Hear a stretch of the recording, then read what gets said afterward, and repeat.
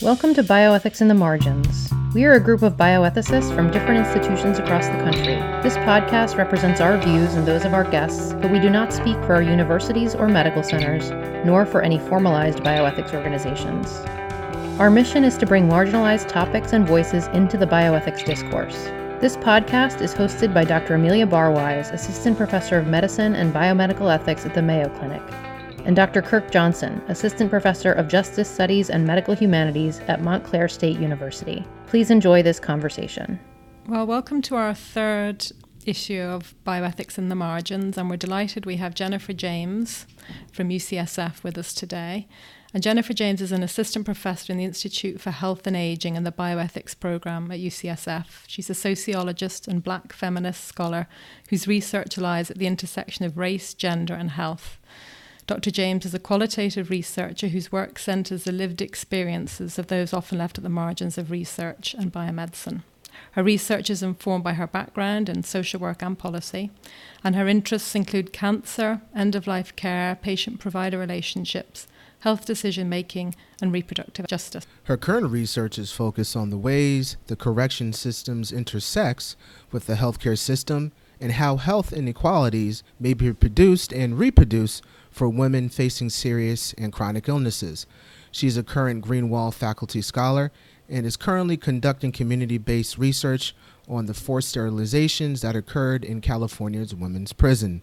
So a big welcome to Dr. Jennifer James. Thank you so much for having me. I'm excited to be here. Awesome. So let's dive in. And reading your articles, and I highly suggest everyone to check her articles out. Really great scholarship. As a person who is a little biased because I am a person of scholarly critique regarding critical race theory, racism in medicine, I'm interested in hearing your thoughts on how can critical race theory, which you've talked about in one of your peer-reviewed articles, how can critical race theory be used as a tool to help us, and I love this word you use, interrogate the reinforcement of racism in medicine? Yeah. At the time we wrote that article, that was before critical race theory had the moment it's had in 2021, where suddenly everyone thought they knew about critical race theory, right. Which is so funny. And I'm glad for the attention, although I wish it was different, that's focused on CRT these days. But I think in this piece, part of the point we wanted to make is first that I think bioethics doesn't need to fully reinvent the wheel. There's many scholars who've been thinking about these issues for a very long time. We need to cite them. We need to engage. We need to engage with their work and apply it to the work that we do. So that's one point.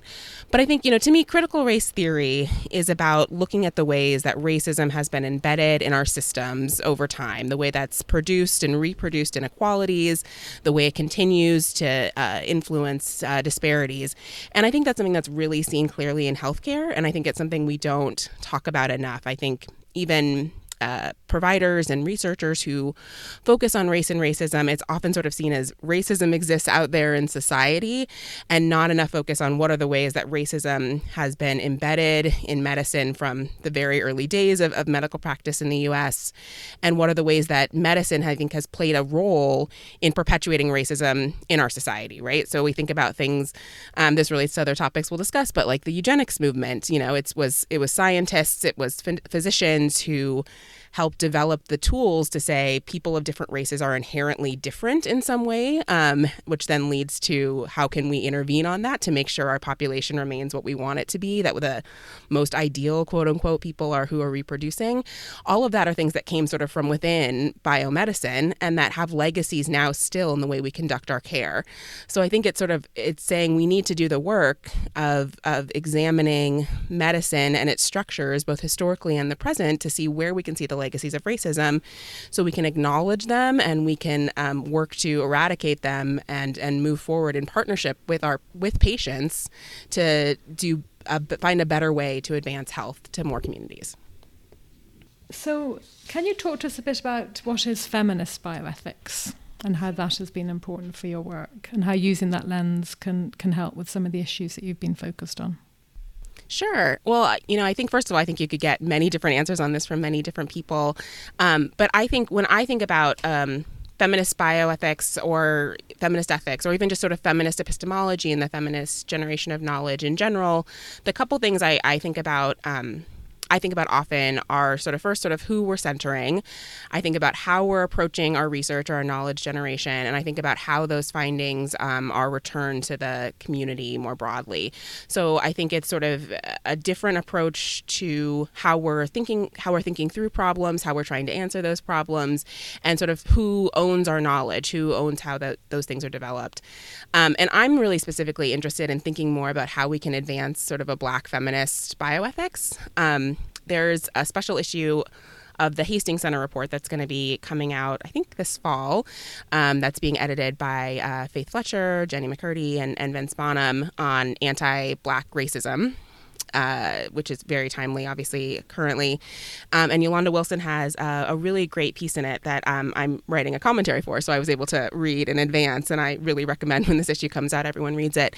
And she really makes the call for Black feminist bioethics, specifically in the context of thinking about COVID-19, of thinking about vaccinations, and it's a really phenomenal piece.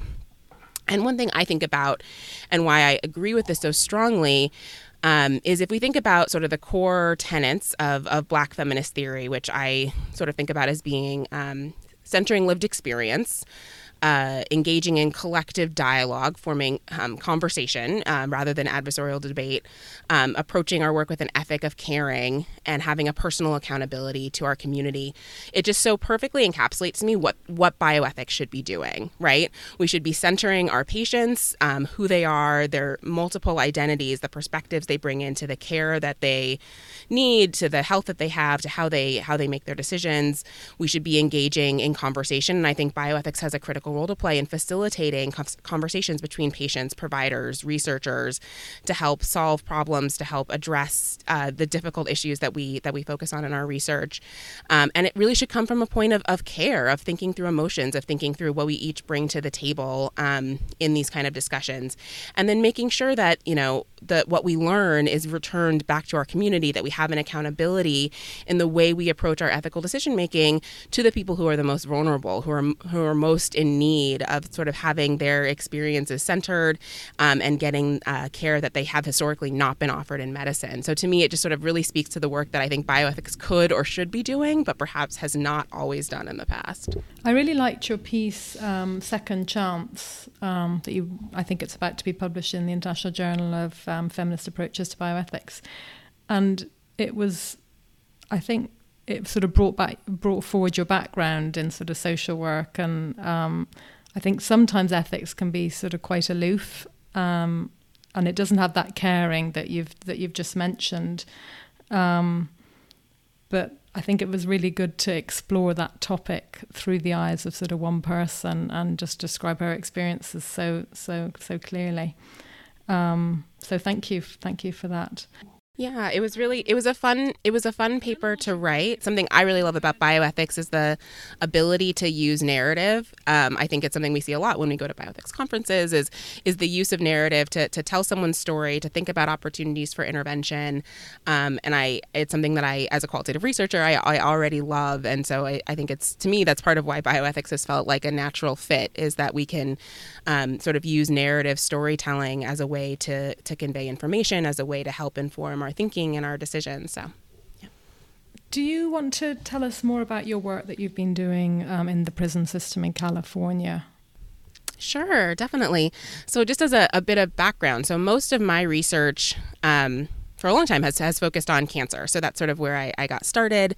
My dissertation work was on, which was now way too many years ago. I feel like I need to stop talking about it as my dissertation work. Instead of my prior work was on the experiences of Black women with advanced cancer.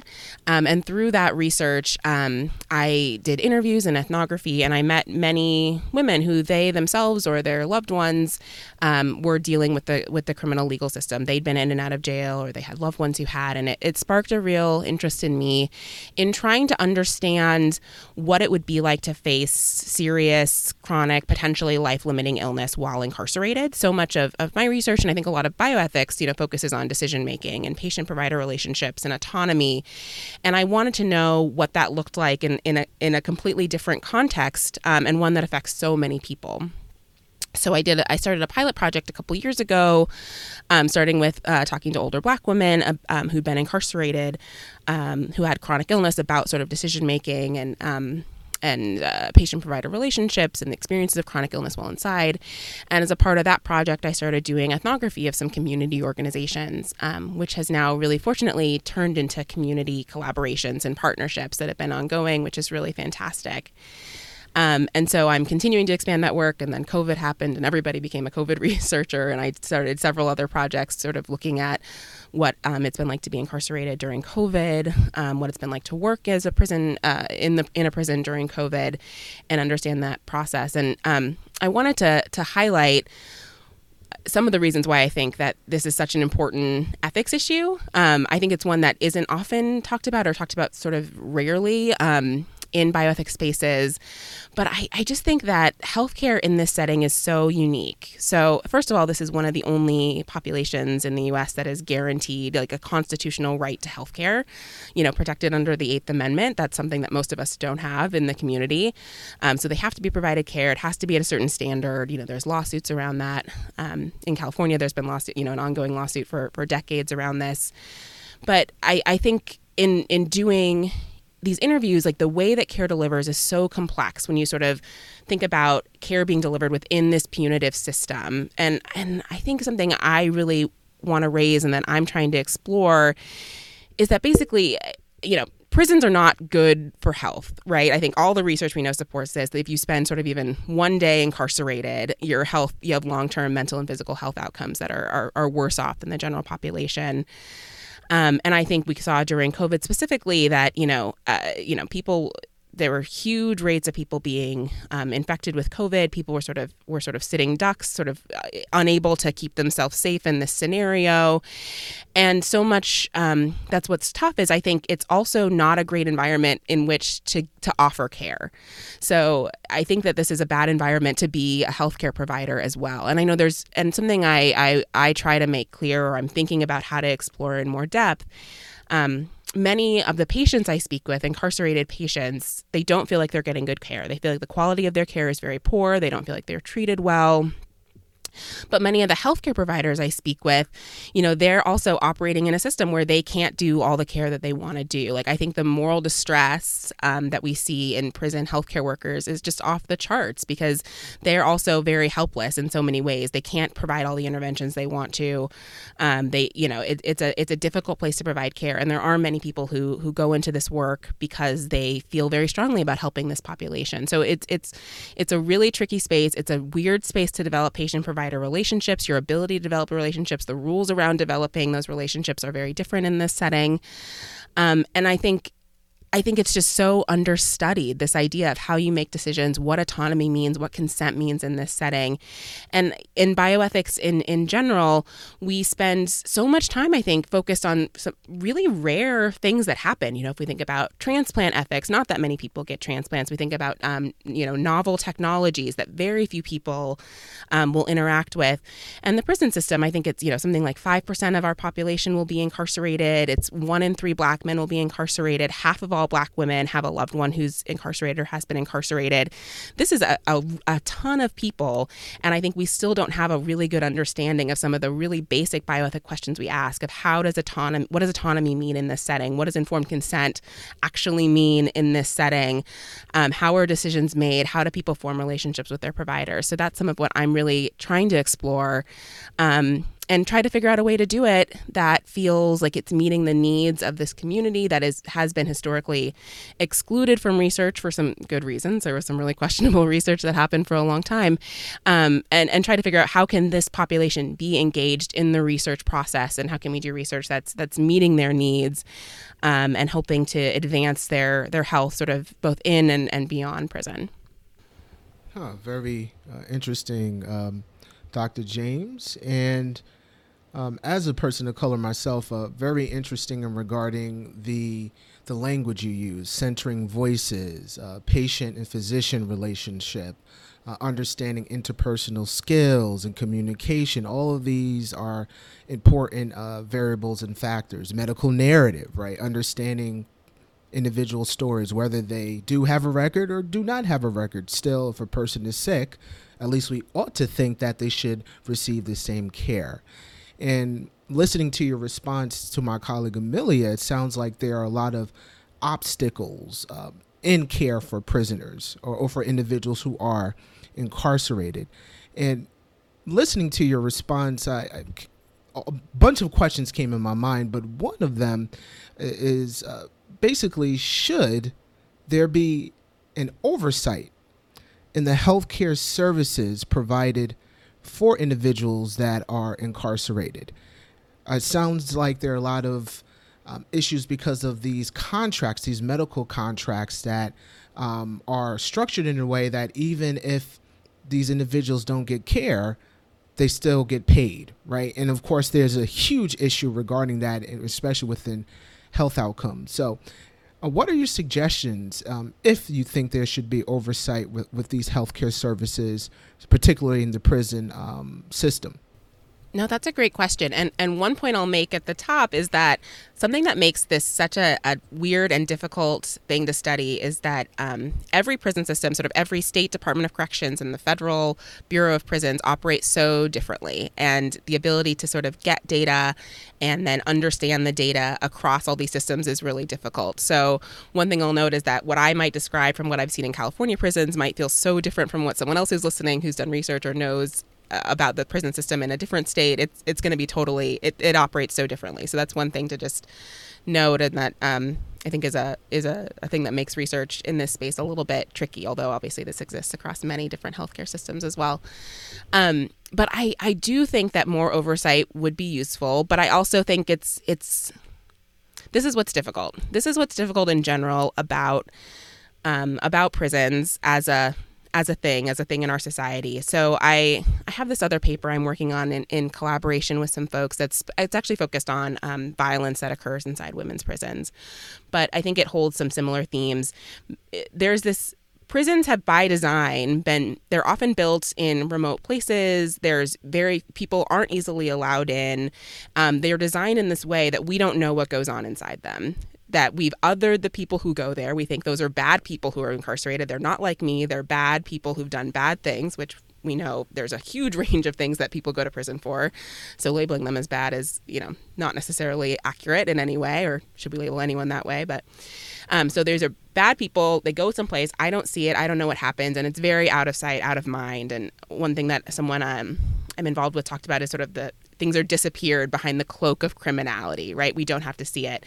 And I think that because of that, first, we don't know what the healthcare looks like. Second, many people, I think, don't care. We don't really care if people aren't getting good care. We don't care if they're not getting good food. We think they deserve it in some way.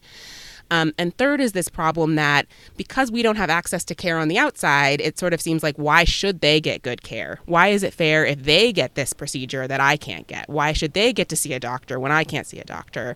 Why should they get to do XYZ when it costs me this much money? And all of this makes it so complicated, I think, to make the argument, or for our state to want to invest more in providing good care. So this is a complicated situation. And so in California, there was a lawsuit, the Plata case that, as I said, it's been ongoing for 20 years. That was it came up because there was inadequate health care being provided. The Supreme Court, it was ruled on. It was determined they had to get better, and California did not get better. So in 2005, 2006, they instituted a receivership. So there's a receiver. So there is someone who's supposed to be providing oversight over the healthcare in California prisons. So there's this layered bureaucracy of who makes decisions. And I think it's difficult to say if that has fundamentally changed things. So I think it raises this question of who's providing the oversight, what should their goal be, to whom are they accountable, to whom do they report, and how do we sort of use oversight as a tool to make sure that the care is adequate. So how are patient voices being taken into consideration? How are complaints taken in? What are people's ability to say, I'm not getting the care I need something different? People can't, you don't get sort of second opinions in the same way. Who gets to decide if this care was adequate or not? What are the metrics by which it's judged? So I do think more oversight would be useful, but I think the how is really complicated. And then the other piece I want to bring up that makes, I think, research on this topic also complicated. It's something that one of my mentees thinks about quite a bit, who's a med student. What are the ways that sort of medical advocacy, or trying to improve the care we offer inside, sort of further enmeshes medicine within the carceral system or further sort of legitimizes the carceral system. So one example I'll give is there's been some really interesting work on prison hospice programs. And some of it, there's some beautiful ethnography of the care work that people do, people who are incarcerated, the way they care for other people who are incarcerated at the end of life. And I think it's a beautiful testament to sort of the human spirit. It's so important. And I think it's fantastic, obviously, that someone at the end of life can be cared for by someone who can provide caring and loving support. They're not dying alone. At the same time, does the existence of this kind of program mean we don't need to release people at the end of life? Would it be better if we made sure that people weren't dying of progressive diseases inside prisons in the first place? So, like I say, it all feels so complicated. We want to both improve the care inside, yet can we do that in a way that doesn't make it so it's more okay to keep people who really need a high level of care incarcerated? Interesting. So it's basically listening to your response. It's like because prison used to be structured to be rehabilitative, and now it's more of a punishment type of system, even though... Well, was it ever rehabilitative? I don't know, but... Exactly. And rehabilitative meaning that there were at least some form of humanities-based programs, like at least getting education, acquiring a GED or a degree.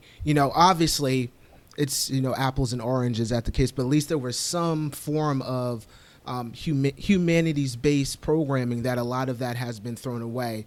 So when somebody goes out of prison, at least they have a GED or something that they could get a job. But right now it's like a revolving door. You go out, and then of course you come right back in because there's not a lot of options available for you. And it seems like it's just this punishment mentality and not really focusing on the human being. Even if they did do something wrong, they're still a human being, and they still should have some form of grace, if you will, in this process of punishment, if you will.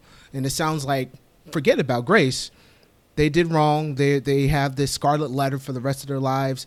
No matter whether they're in prison or outside of prison, they're going to continue to be punished. And if they're sick, oh, well, too bad. They deserve it, right? I guess it's like that mentality that you're explaining that unfortunately still exists within the prison systems, but also outside of the prison systems as well, that we really have to interrogate and examine.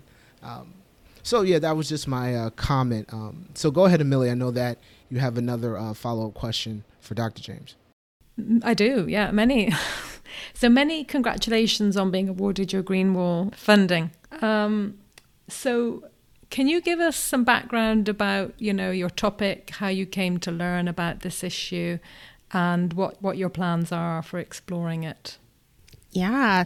So I'm so excited about the Greenwall. It officially, the funding started in July, and I actually I just had my first interview officially for the project this week and another one tomorrow. So it's actually happening, I love the beginning of a project. It's so exciting.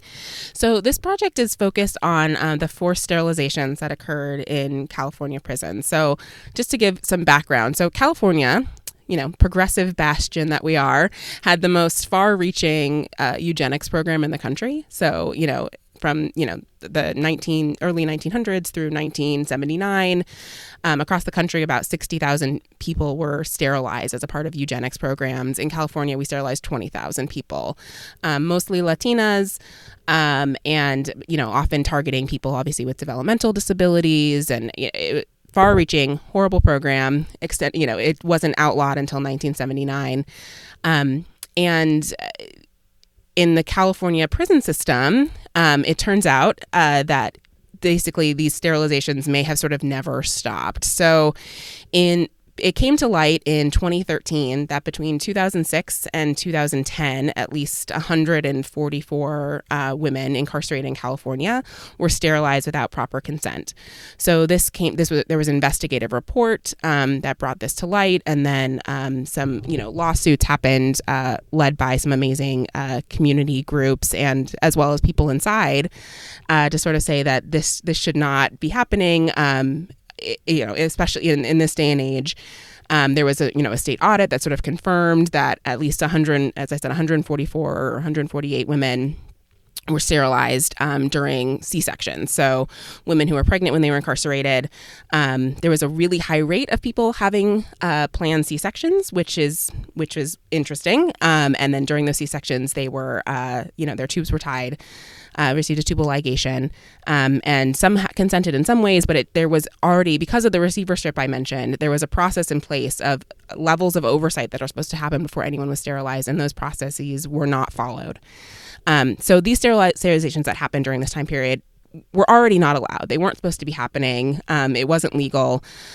But in response to this, a bill was passed in 2014, sort of reaffirming, no, it's definitely illegal. You cannot sterilize people for purposes of birth control. You can't sterilize people without their consent, and basically outlining that there's this series of procedures that can only happen if it's sort of medically necessary. There has to be a series of approvals that need to happen before, so it can't be on a whim. You have to consent within a certain amount of time, and things like this.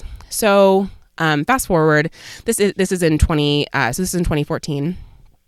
Fast forward to a couple years ago, in conversation with some of my community partners, they raised this as an area where they thought research was needed. And part of that was there's a bill that had been, it was at that time, I think in its second or third year, going through the California state legislature to provide compensation or reparations to folks who'd been sterilized in both the eugenics program that ended in 1979 and in people who were sterilized inside California prisons. So the law finally passed this year. The budget was signed this summer, and so now starting in January, people who were sterilized in the state as a part of either program will be able to receive compensation. So that's a process that I'm following that's interesting of how people can apply. But what's complicated? There's a couple of things that make this complicated about what happened in prison. So. First is there's people who the state has identified that they know were sterilized. They had a tubal ligation during childbirth without their consent. But many of those people still haven't been notified. So people were sterilized and they may not know that this happened to them. The state never notified them that this happened. So that was part of this bill, is not only giving people reparations, but telling them in the first place that they were sterilized. The second is the audit only looked at this one type, only looked for tubal ligations.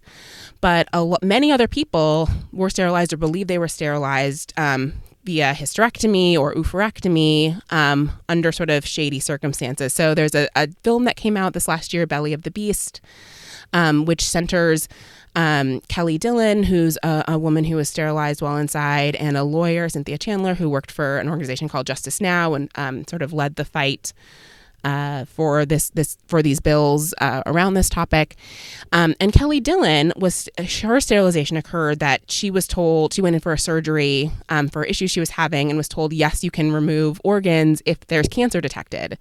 And they did remove the organs. They didn't tell her this. She went into menopause, when she was very young, had all these side effects and didn't know why, because no one told her that she'd had a hysterectomy.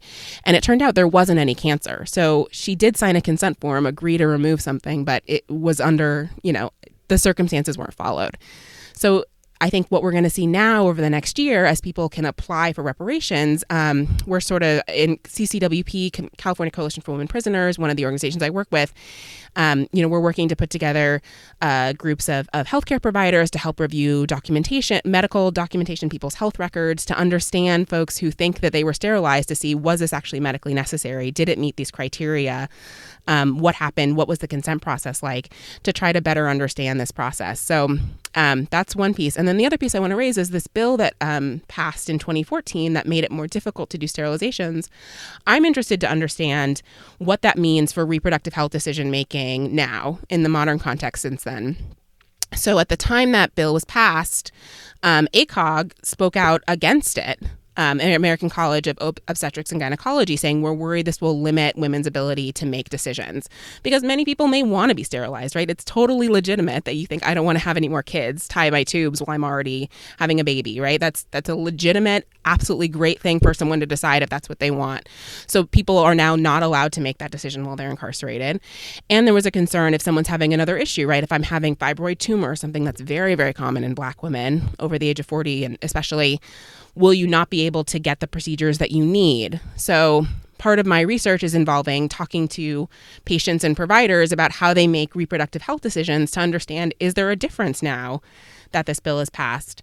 What does it mean in this context? And something that actually just came up in an interview I did, which I hadn't even thought about, which is what I love about qualitative research, I hadn't thought about as I was designing this project with my community partners, is what was the role of sort of the discourse around all this? So people, I think we sort of forget, the news that I saw and that I could read about this issue, people inside often could see too. They were watching news programs. They were hearing what folks were saying about the sterilizations going on inside. They knew about this bill, and so did their healthcare providers. So what did that mean? What did the role of the idea that sterilizations aren't allowed? How did that influence how patients and providers made decisions? So that's sort of the goal of this project, is both to understand the stories of people who were sterilized, to sort of really center those narratives. What was that like? What does that mean sort of going forward for their healthcare, for their family building? How did that feel? And then also to understand, how do people make healthcare decisions about reproductive health now? And what does it mean for, how do they think about their future family building, and as well as other health complications that come up when you're incarcerated? So it sounds like there's a concern that maybe this has gone the wrong way and it's going to be limiting some women's decisions about their reproductive choices. Yeah. I don't know. And the folks who were involved in the bill really pushed back against that. They do not believe that to be the case. And I think they sort of rightly prioritize making sure that people aren't getting unwanted procedures. They're not being sterilized without their consent, which I totally understand. But I do think it's a really interesting regulatory context. I think reproductive health often has really interesting regulatory context, but sort of the levels of approval that are needed to make a decision is really complicated. And as I said, I think we already don't have enough understanding about what autonomy and informed consent and shared decision making looks like in this setting. So when we sort of add this really politically charged, heightened regulatory framework, I just want to know what is that like? Maybe nothing operates differently now. Maybe it's the same. I don't know the answer, but I think getting a better understanding about what increased regulation means is important. And I think we saw, about a year ago now, when Dawn, from Irwin Detention Center, and I just forgot her last name, Dawn Wooten, spoke out about the forced sterilizations that she alleged occurred in the ICE detention center. This is a practice that still happens around our country. Sterilizations are routinely offered as a deterrent or as a possible alternative to incarceration. There's judges who will say, if you get an IUD, if you get a vasectomy, you don't have to serve time. So I think that I think getting a better understanding about what heightened regulation in this space means may be useful as people are advocating for new legislation in other jurisdictions around the country. And is there any sense of what the providers were thinking that were conducting these procedures? They were operating with, under the umbrella of the carceral system. But, do we have any sense of how they did this? Because it seems like it's just such a violation of all ethical principles, even to a layperson who wouldn't have heard of the ethical principles. So how did this happen? And, what were those providers thinking? Yeah, such a good point. It's such a good point for two reasons. So first, one thing I want to really highlight is that most of the providers who did these procedures were operating in community hospitals. So when people give birth, they go outside to a hospital in the community. When people have surgeries, they go outside of the hospital community. So there's doctors who work on site and they do certain procedures, but most things that require anesthesia and, if you need to go to a hospital, you go to a hospital. So most of the people who did this weren't people who worked for the prison. They weren't, they didn't sort of have any of the sort of potential dual loyalties to the prison system and their patients. These are people who worked in hospitals. And I think that's something that, again, I hadn't written into my original research proposals for this work. But as I've had more and more conversations, it struck me how important I think it's going to be is to try to speak with providers who've worked in hospitals sort of near prisons to understand how they make decisions and how they decide, how they sort of weigh instructions they get from the facilities and the security concerns that come up and how they make decisions with their patients. And I actually had someone email me who heard about my work, and she said she remembers when she was in training, there was a person came in who was incarcerated and was sterilized during a C-section, and how matter of fact it was, and how she felt like the people who were above her, her attendings or older residents, she felt like there was such little concern for the need for people to fully consent or fully understand what was happening to them. And so I think one piece of this I want to try to better understand is what is our training around providing care for incarcerated patients? How do we make decisions with incarcerated patients? And what does that look like in a community setting too? I think is something that'll be really important. But then on just the other note about what do we know about what providers thought, this is what's so difficult. So one of the doctors who was the OBGYN at a state prison in California that's no longer, it was shut down. They were moved to it. They changed the organization of the prisons in the state at the time, who he is sort of the most famous sort of face of this. He under his care, the number of sterilization procedures went way up, and there were many complaints about his care sort of outside of this. But he made a statement to a journalist basically saying, like, the cost of sterilizing all these women is a lot cheaper than all the babies they're going to keep having, like supporting them on welfare, right? Which is like really explicitly saying I'm sterilizing them because I don't think they should have children, because I think that the state will have to pay for it. Like, to me, that feels extremely eugenic in its framing, and sort of takes out. It sort of takes away some question. But I know many other healthcare providers working in this setting have said we were trying to do what was best for our patients. We were trying, maybe we didn't follow, either saying we didn't understand the rules, we didn't know we didn't follow them, or saying, our patients wanted this. We were trying to help them and do what they want. So I think that there is a huge variability perhaps in provider motivation, and I'm excited to learn more about it through interviews. And you just popped a question in my head that I didn't have prepared, Dr. James. Awesome. So obviously eugenics is still alive and well, even though we said, oh no, that's pseudoscience, that's absurd. That's something that was in the 20th century and in the 19th century. But obviously there's still stains and premises of this that still exist within every clinical practice in our country, whether it's in prisons, whether it's a regular hospital. And I'm curious, speaking of eugenics, of course, the infamous J. Marion Sims, the quote-unquote personified father of gynecology, and how, of course, he, as you well know, as well as our listeners, worked and experimented on slave women. And this idea of not just black men, but also black women have a higher pain threshold or higher pain tolerance compared to other particular patients. And I'm just curious, how much do you think these particular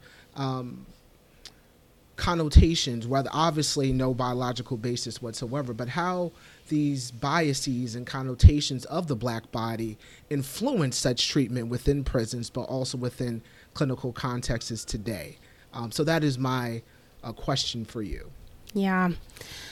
That's a big one, obviously. No, Right. I mean, I do think that those ideas first of all, I am someone who pushes back very strongly about sort of the use of race as a biological factor in medicine. Race is not biological.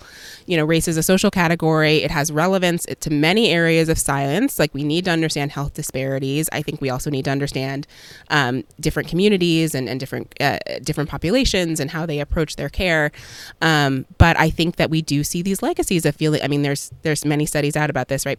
Medical students still believe that black people have thicker skin. There's different pain tolerances. We see it in the rates, even starting with children, right? Kids who come into the hospital, black kids are presumed to be in less pain or offered less pain meds than white kids. So it's not even just adults that we think are drug seeking, quote unquote, right? So this is extremely pervasive, and I think we need to do some radical changes to our medical education and to the way we center race in healthcare. To hopefully address this. So that's one big piece, that this is a big problem. And, I think this is something, I think what's so difficult. So I think that I think racism and assumptions about race absolutely plays a role. First of all, I mean, and obviously in who goes to prison in the first place, what these populations look like, and then how people in there are perceived. There's a lot of work out there about sort of the way that people are separated and treated differently based on race. It's something I've seen in my research, the way that it's been really powerful actually to see the way that white women inside, older white women will sort of use the privilege they know they have in this environment to help others. Is something that's really interesting to think about, is the way that people are aware of the layers of privilege and how they operate in their ability to get healthcare and their ability to ask things of correctional officers.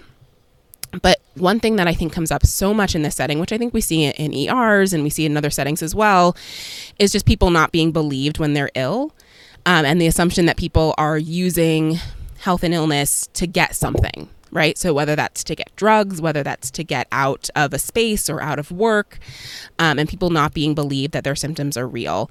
And, you know, it's something like in my work on cancer, it's been interesting, you know, how many Black women who had very advanced disease that was not diagnosed early, and they sort of weren't believed, or they were given, you know, oh, it's just this. So mild, you know, given, you know, really mild treatment for symptoms instead of fully having a workup to understand what was going on.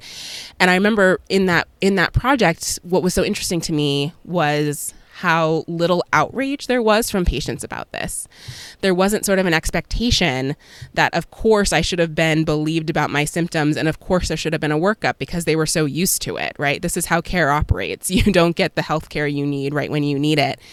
And I think inside, you know, I've heard just so many stories about people who were incredibly ill and couldn't get the care that they needed, and things like people sort of being told nothing's wrong with you, being kicked, being told to get up when they sort of pass out or when they're on the ground in pain, and people who died either because their symptoms weren't addressed in a timely manner, or because they didn't seek care because they assumed they wouldn't be believed. And so what I think is so important is that we ascribe ulterior motives to people seeking healthcare. We assume that it's for other reasons. And, you know, I participated in an event recently. It was putting two books in conversation. The books were Bandage, Sort and Hustle by Josh Siem, S-I-E-M. And the other was Redistributing the Poor, and these two by Armando Laramian. And these two books both sort of talk about healthcare delivery in different contexts. One is ambulances and the other is ERs and jails. And in both settings, which really their ethnography is focused on the healthcare workers, in all these settings there's an assumption that there's patients who are trying to game the system, right? They're just trying to get something out of it, whether it's they just want to ride to the hospital, they just want drugs, they just want to complain. And I think it's the same thing in prison. So we have these safety nets that are supposed to be there. This is supposed to be where people can get care. This is supposed to be what people can need when they have nothing else, which I think prisons and jails are a great example of that. And we still assume that by accessing that safety net, there's something wrong. You shouldn't need to do it. It's your fault. You should be able to get care elsewhere, or you have an ulterior motive. There's something else you're trying to gain. And I think we just really need to address that. And to me, what I think is important is, and a healthcare provider actually who works in a prison articulated this really well. She said people are trying to get their needs met, and maybe that need isn't healthcare in this moment, but the reason they're coming to you is there's a need. So instead of sort of, you know, assuming it's bad or blaming them, like, we need to work with them to figure out how to get their needs met, whatever that may be. And I think that practice of assuming that need isn't legitimate, isn't appropriate, or they don't have a right to ask, is extremely racist. And I think that's just seen across so many sectors of our healthcare. Yeah, absolutely. I actually have a colleague who has sickle cell anemia. Yeah. And he needs pain medication because of his condition. And I can't tell you how many times he said he has to go through hell, unfortunately, just to get the proper medication because they think that he's addicted to pain meds, right? I'm sure he knows, I need this medication, I need this dosage, and that's a huge red flag. Like, how dare you know what your body needs? You must be drug seeking, right? Yeah. Right. So all these preconceived notions regarding that, very interesting. Also, before Amelia comes after with a question, I do have a follow-up because you did mention training. And of course, medical textbooks, especially recently, not recently, actually, probably within the past 10 to 15 years, have been under scrutiny officially regarding lack of representation. For example, in dermatology, they only have white skin, right? White epidermis, right? And a lot of black patients or Latinx patients or individuals who have darker melanin in their skin that have melanoma, for example, because the dermatologists weren't trained adequately with other hues of skin, unfortunately, the diagnosis is late stage, usually stage 4 or worse with melanoma, because their training wasn't inclusive of all different individuals and all hues. I'm curious, how do you think we could make medical textbooks, whether it's in dermatology, whether it's in perinatal care, whether it just in general, doesn't necessarily have to be a specialty, more inclusive? I think that's such a good example. It's something that I think comes up way too often. And when you said that, the one example I always think of that I hear from some of my colleagues in pediatrics is there's a skin condition that I can't remember the name of that because it looks so differently in different skin types and because of the preconceived notions we have about patients, when black children present with this, it's almost always assumed that it's actually bruises and that the parents are being abusive, when in actuality, if we had better sort of education on what the skin condition looked like, it could be diagnosed and anyway, avoid a lot of pain for all parties involved. So, I don't know if I can speak adequately to medical textbooks themselves. So that's one thing. I do think obviously having more inclusive pictures, having how diseases present across many groups is important. But one thing I'll just note is that I think that the way I think that there's a few things about the way we frame patient narratives. And this is something I've seen come up in sort of medical education at my institution and discussions around it. Historically, I think thinking about when is race introduced, and I think it used to sort of be, you always say, this is Mr. X, he's a 57-year-old black man, and like that's sort of like the standard. And I think there's been a pushback against that. Do we need to say race? Is it relevant? How are we biasing other people by including race in this? What do we mean? Which I understand that desire or that push, but I think it has led to a situation where now often those sort of patient narratives that are used for teaching, race is only included if it's seen as quote unquote relevant, which also is problematic because first of all, it assumes that maybe race doesn't always matter, isn't always playing a role in how people interact with the world and with their healthcare, which we know is false. And second, it means that race is sort of only used either in cases where we think, we talk about sickle cell, so we're going to tell you it's a black patient because sickle cell usually occurs in black patients. So we are narrowing down that this is a disease that occurs in this type of people. This is a disease that occurs in this type of people, which we know means that in those types of spaces, it's harder to get diagnosed. If your race and the prevalence of a disease don't match up, it can be harder to get diagnosed. Or it means that then there's been a lot of complaints from students that I've heard in various education settings across many areas of healthcare. It turns out that we use race in settings, or that the stories about people of color are always the ones that involve drug use, or always the ones that involve homelessness, or the stories about queer people are always the ones that involve AIDS, right? We're not just making it that this is like a black queer person who has, a broken arm. A broken arm, we assume it's a white, a white middle class person. It's always these specialized spaces. And I think that's problematic too. So I think we both have to normalize the inclusion of how we think about these categories and really dive in deeper to try to understand what it means for this person, what it means for how they might approach healthcare, how they might be approached by healthcare, what they're bringing into this space, how society is influencing their care, and thinking about what we mean when we talk about race. So my biggest concern, or one of my big concerns, I guess I have a million, about the way we use race in medicine is we use it as a proxy for so many things. So race is a proxy for genetic ancestry, race is a proxy for socioeconomic status, race is a proxy for your skin color, race is a proxy for your nationality, for your language, for on and on and on. And I think the more we can encourage our trainees and then later our providers in conversation with their patients to understand what we mean when we say that, it will matter. So if I'm talking to a patient, and they just checked a box, one of 5 boxes, which may not describe them. I think articulating like, oh, actually, what's important in this medication is your level of melanin, right? So it's not your race that matters, it's how dark your skin color is that's going to matter for this. So that might matter if you're Dominican, right? And what you need to articulate isn't your ethnicity, isn't your language, your nationality, it's your skin color. Or this actually is an ancestry thing. This occurs mostly from people who have ancestors from this area of the world. So even though you might identify as Black, the fact that you have 3 white grandparents is really going to be relevant for this type of care. And I think we don't dive in and have those conversations.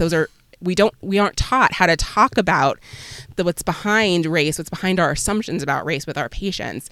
And I think it's uncomfortable for a lot of people, but the earlier we can sort of normalize what you mean by race and how to sort of dig into it and articulate that to your patient, why you're collecting that information, which we should do across in general. Why do you need to know my height? Why do you need to know my weight? Why do you need to know my gender? What is that about? Is that my organs? Is it my hormones? Is it, I think the better care we can offer long term. I just wanted to ask you about your piece that you wrote for AJOB, Beyond Seeing Race, Centering Racism and Acknowledging Agency within Bioethics. That was another great piece. Can you talk about, bioethics specifically and where, it's maybe failed in examining marginalized populations? I really like the way you end on center the margins, because we're bioethics in the margins and we're trying to kind of shine a light on some of these issues. No, and there's a couple things. So first, I think it's important, to acknowledge that bioethics has historically been and presently very white. There's certain, so that matters. Bioethics is a very white space. I think, as we all know, there's a lot of great folks who are moving in and changing that. But I think there's a couple things that are important to think about. One, I think bioethics is an interdisciplinary space. Most people, I think, in bioethics, most people's their primary training is in another field, right? So whether they're clinicians, whether they're social scientists, whether they're philosophers, and in that ways, I think bioethics becomes a space that people don't have to be in. So I could continue to do this exact same work and never go to a bioethics meeting, never publish in a bioethics journal. I could find other places for it, and I think that means that if we want to keep if we want to keep sort of scholars of color in this space, we have to make it a space where they want to be. We have to make it a space where we're sort of celebrating the work that they do. I know Keisha Ray has written and spoken about this, about how often she and other bioethicists of color have to sort of prove that the work that they do is bioethics, because there's an assumption that it's not, that work about racism isn't actually bioethics work, that we think about bioethics as being sort of a couple key areas where people do work and sort of really need to prove. And I think it's the same thing for me, like talking about like why I think prison is a central bioethics issue that we need to explore. So that's one piece. And the second is, I think bioethics has a tendency or can have a tendency, we can sort of sit up on our mountaintop and gaze down at the healthcare space and talk about what we think they need to do differently. And I think even when we talk about things like racism, we talk about them in society. I think maybe we identify it in healthcare spaces, but how much work do we do thinking about the role that bioethics as a discipline has played in advancing racism or not being actively anti-racist? And what are the ways that bioethics needs to, I think, do work to atone for the harms that bioethics perhaps has perpetuated? And what are the ways that we can really dive in and do the work and be a leader in sort of transforming the type of clinical care and research we do to make sure that it's actively anti-racist? How can we recenter our focus? How can we, I think there's important work to be done on many of these issues that affect on spaces around on rare diseases, on novel technologies, on things that most people don't have access to, that are I think only accessible to the wealthy. But I do think we need to really prioritize in bioethics, focusing on these critical, huge issues of justice that affect huge portions of our population, and have the people that really haven't been brought into those conversations. So I'll finish up with this, and it's actually applicable to your last comment. Why do you think Black, Indigenous, and people of colors, or as you put it, an acronym BIPOC, why are these voices are filtered and are not adequately represented in bioethics? does unconscious bias play a role in our academic literature? I mean, yes, unconscious and maybe even conscious bias definitely plays a role in our academic literature. You know, it's interesting. I think, so first I should note, not all BIPOC scholars do work on race and racism. And I think that's really important to highlight. I think we too often assume that all BIPOC scholars want to and do work on this area or are experts on this area. And I think it's important to distinguish those. But I think, speaking to those of us who do work in that area. But I do think that's important that for all the BIPOC bioethicists listening who don't do work focusing on this, that's okay. Don't worry. You don't have to. Don't feel an obligation. For all the white bioethicists, you should do work on this area and you should feel an obligation too. So anyway, but I think if we look at sort of the medical literature over the last, I can't remember how many years, the mentions of racism, there was like none forever. It's like in the last 5 years and really in the last year, the ability to talk about racism and have that accepted for publication in sort of top medical journals has like just started as a thing. So if that was what you work was doing, you either had to, water it down, not use those types of terms, or it was seen as biased, it was seen as bad. You had to water it down, you had to publish other places and other types of journals. And that's meant that like you really couldn't do that work. And I think even if we look at something like ASBH, there's like there's like one, what are they called? I can't remember what they, you can pick where you want to submit. There's like the different categories you can submit in for your abstract. And there's like one that's like on diversity. Like it's still sort of seen as like, this is like one fun thing you can do. And not that like all of our work should be engaging in these topics, like really in depth. And I think if we talk to scholars of color, I feel like they feel like their work isn't accepted. It's harder to get funded. I think if you want to do community engaged work, that takes a lot of time. It's really hard in a soft money environment, which I think a lot of bioethicists work, in soft money types of academic medical centers. It can be really tough to get funded. So I think there's many sort of structural barriers to doing this work long term. And I think a lot of folks coming up sort of in this generation and the previous generation, their mentors, it's very likely were white. So the work that they were doing might not have focused on these areas as well. You sort of have to have that investment. You have to have someone bringing you into the bioethics space, having that sponsorship. And I think that's harder it's harder to sort of have that level of mentorship to get that, to help you navigate these weird spaces, the weird world that is bioethics.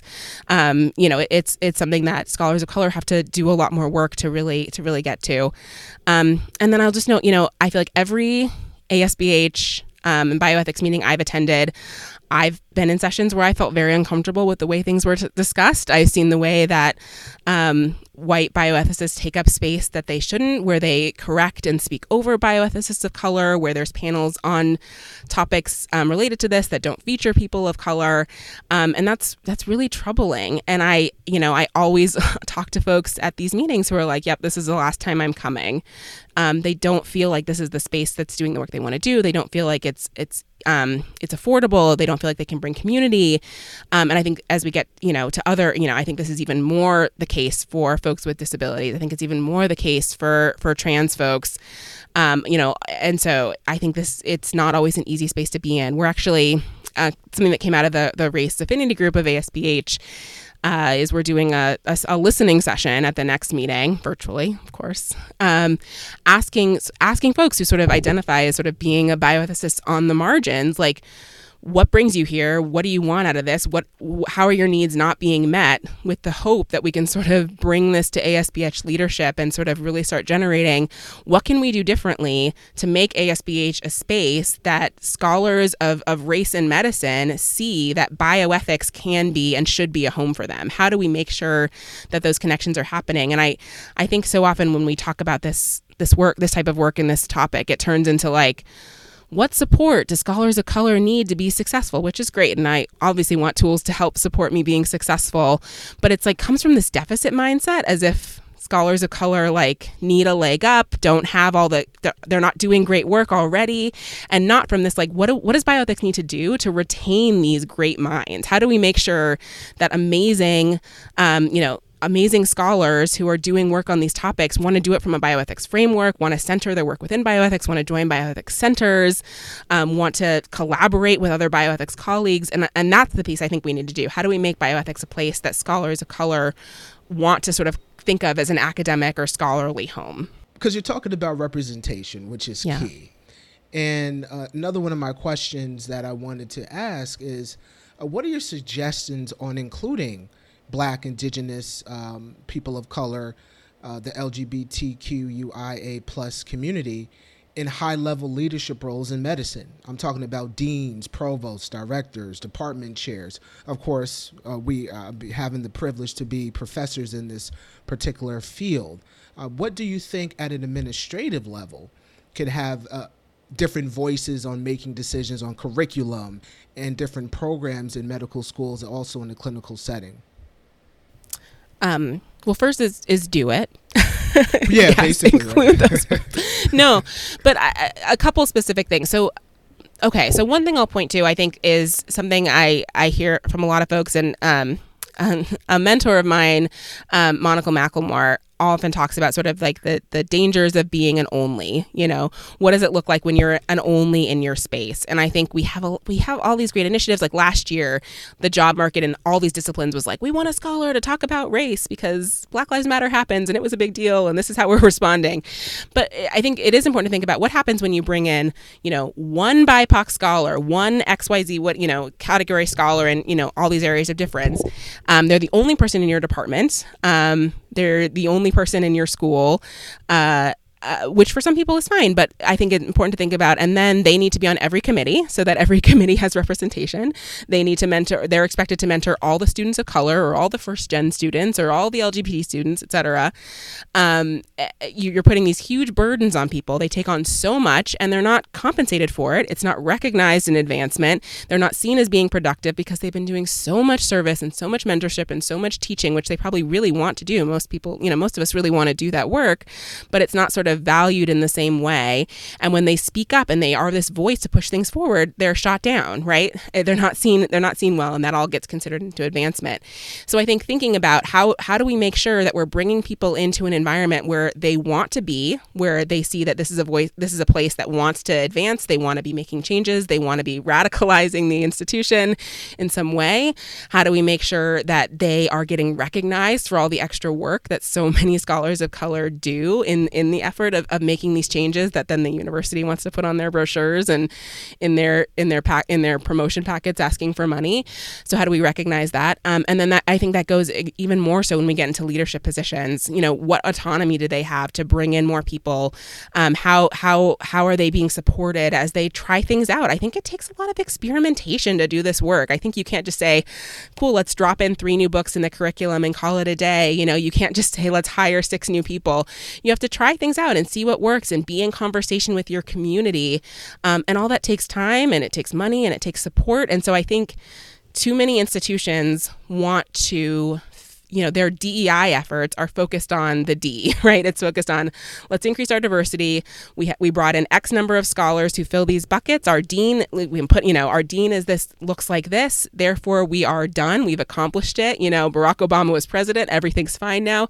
We know that that's not true. So if you're not really invested on changing the culture of your institution, then it's like, I'd rather you didn't bother. I'd rather you just said, sorry, we're a primarily white serving institution. That's how we want to remain. Because it just makes it harder for that individual. And I think it's just like really demoralizing. So I think you need to change the culture and you have to want the culture to be changed. Absolutely. It's the burden. It's 2 things. It's tokenism, which of course you try to avoid because you just, we have this one Black or Hispanic or Asian specific Islander or Latinx individual, we're done. No, that's just the beginning because that brings a burden of representation that one person cannot bear. It's just too much for one person to, number one, again, it reifies representing your own race, and you're not representing that one millions of people, whether you're Black, Asian, Pacific Islander, Latinx, whatever your spectrum you're coming from. So there has to be more efforts of not just having one person, but multiple people at different levels to include in that culture that you were talking about. So I think that's really important and something that we really need to consider moving forward in all levels of medicine and healthcare. I think we need to do that. So I'm done with my question because I do have more, but I'll behave, Amelia, and I'll bring it to you. Thank you so much for this great conversation and all the work you're doing and hopefully we can maybe check in with you if we're still going on our podcast in a year or so with how your work's going with the Green Wall. Oh, that'd be great. Yeah, I can't wait till I'm at the point where I can share data. So that sounds awesome. Good thing to shoot for. This has been lovely. I really appreciate the invitation. It's been so great, and as you can tell, I can talk about this all day long. It's been a really fun opportunity. Thank you for listening to another great conversation on bioethics in the margins. This podcast is hosted by Amelia Barwise and Kirk Johnson. Our producer is Elizabeth Chung. Our editor is Nicole Strand. Our theme music was written and produced by Pablo Cuartas, and we are grateful for the assistance of Wendy Jiang and Benjamin Foster. Join us again next time.